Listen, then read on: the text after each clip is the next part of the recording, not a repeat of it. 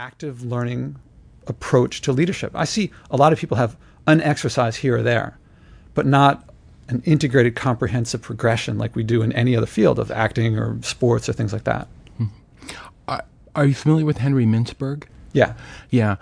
We've spoken to him several times, and I think he's totally in sync with you on this issue of, I'll teach you how to be a manager. I'll teach you how to write spreadsheets. I'll teach you how to develop plans. I'll teach you how to develop PowerPoint programs. I'll teach you all of sort of the blocking and tackling of being a manager. But in order to be a leader, you have to practice. You have to lead. You have to get out there and fail and learn from your mistakes and develop those calluses and those scraped knees and stuff like that. You have to get through it.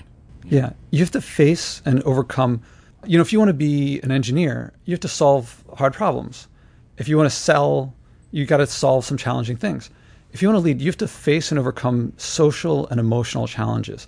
What school gave me was intellectual challenges. That's important.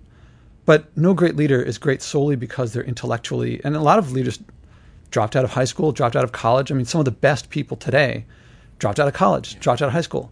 So the intellectual stuff I'm not saying it's not valuable, but the social and emotional skills, those are the big ones that differentiate leaders.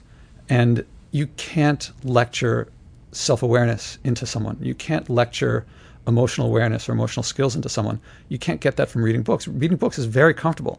You sit there, you're sitting in a comfortable chair. It's just you in the book. Yeah, and you think to yourself, I know what I'll do. Yeah. And then when the adrenaline comes up, that's gone. Even if it's not adrenaline, even if it's a comfortable situation, it's still challenging. It's tough to motivate people. I would argue that we're even one step removed from the book these days, where you just get out your iPhone and you do a Google search on something and you have the illusion of expertise. You have the illusion of knowledge. You have no context and you lack the capability to apply or act or interact. Yeah, there's so much stuff that's out there that's like very entertaining. I mean, TED Talks are really entertaining. If you watch a movie, it makes you laugh or cry. Usually a TED Talk makes you feel intrigued or fascinated.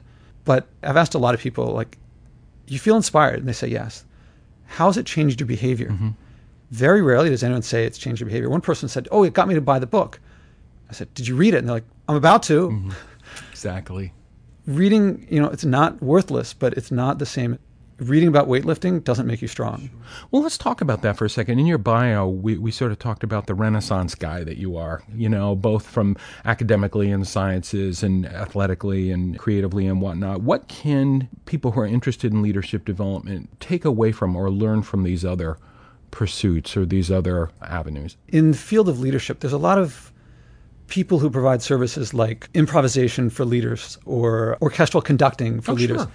And they're valuable. It's valuable to know improv to be a leader. The thing is, what happens if you take improv and it teaches you to be more improvisational and more free and stuff? Say it goes really well. What do you do next? Do you do more improv? Like, improv takes you toward Saturday Night Live. That's great. But a lot of us, we're leading for a reason. We have our passions. We want to act on them. We don't necessarily want to go on Saturday Night Live.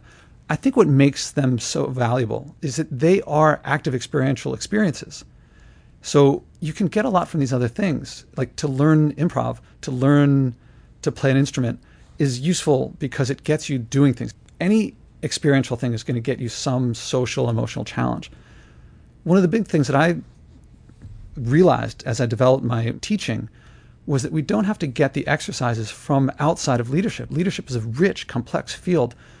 And so the exercises that I put in my book, I don't take them from jazz. I don't take them from dance. I take them from leadership.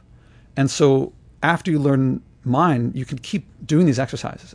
I think of them kind of like cardiovascular exercises in sports.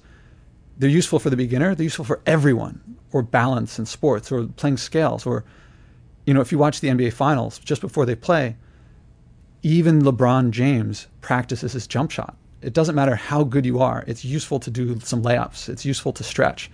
And so I created exercises. I took exercises from the practice of leadership. So I guess you had asked, what do we get from these other things? We get a lot of things that are useful for leadership. It's just I find that we can also get it just straight from leadership. I don't disagree with you. I think the point you make there is that, for instance, talking about the jump shot or whatever, while you were talking, I was thinking about another conversation we had, a book I read, and I think it was called Snowboarding with Einstein. The gentleman was writing about memory and memory.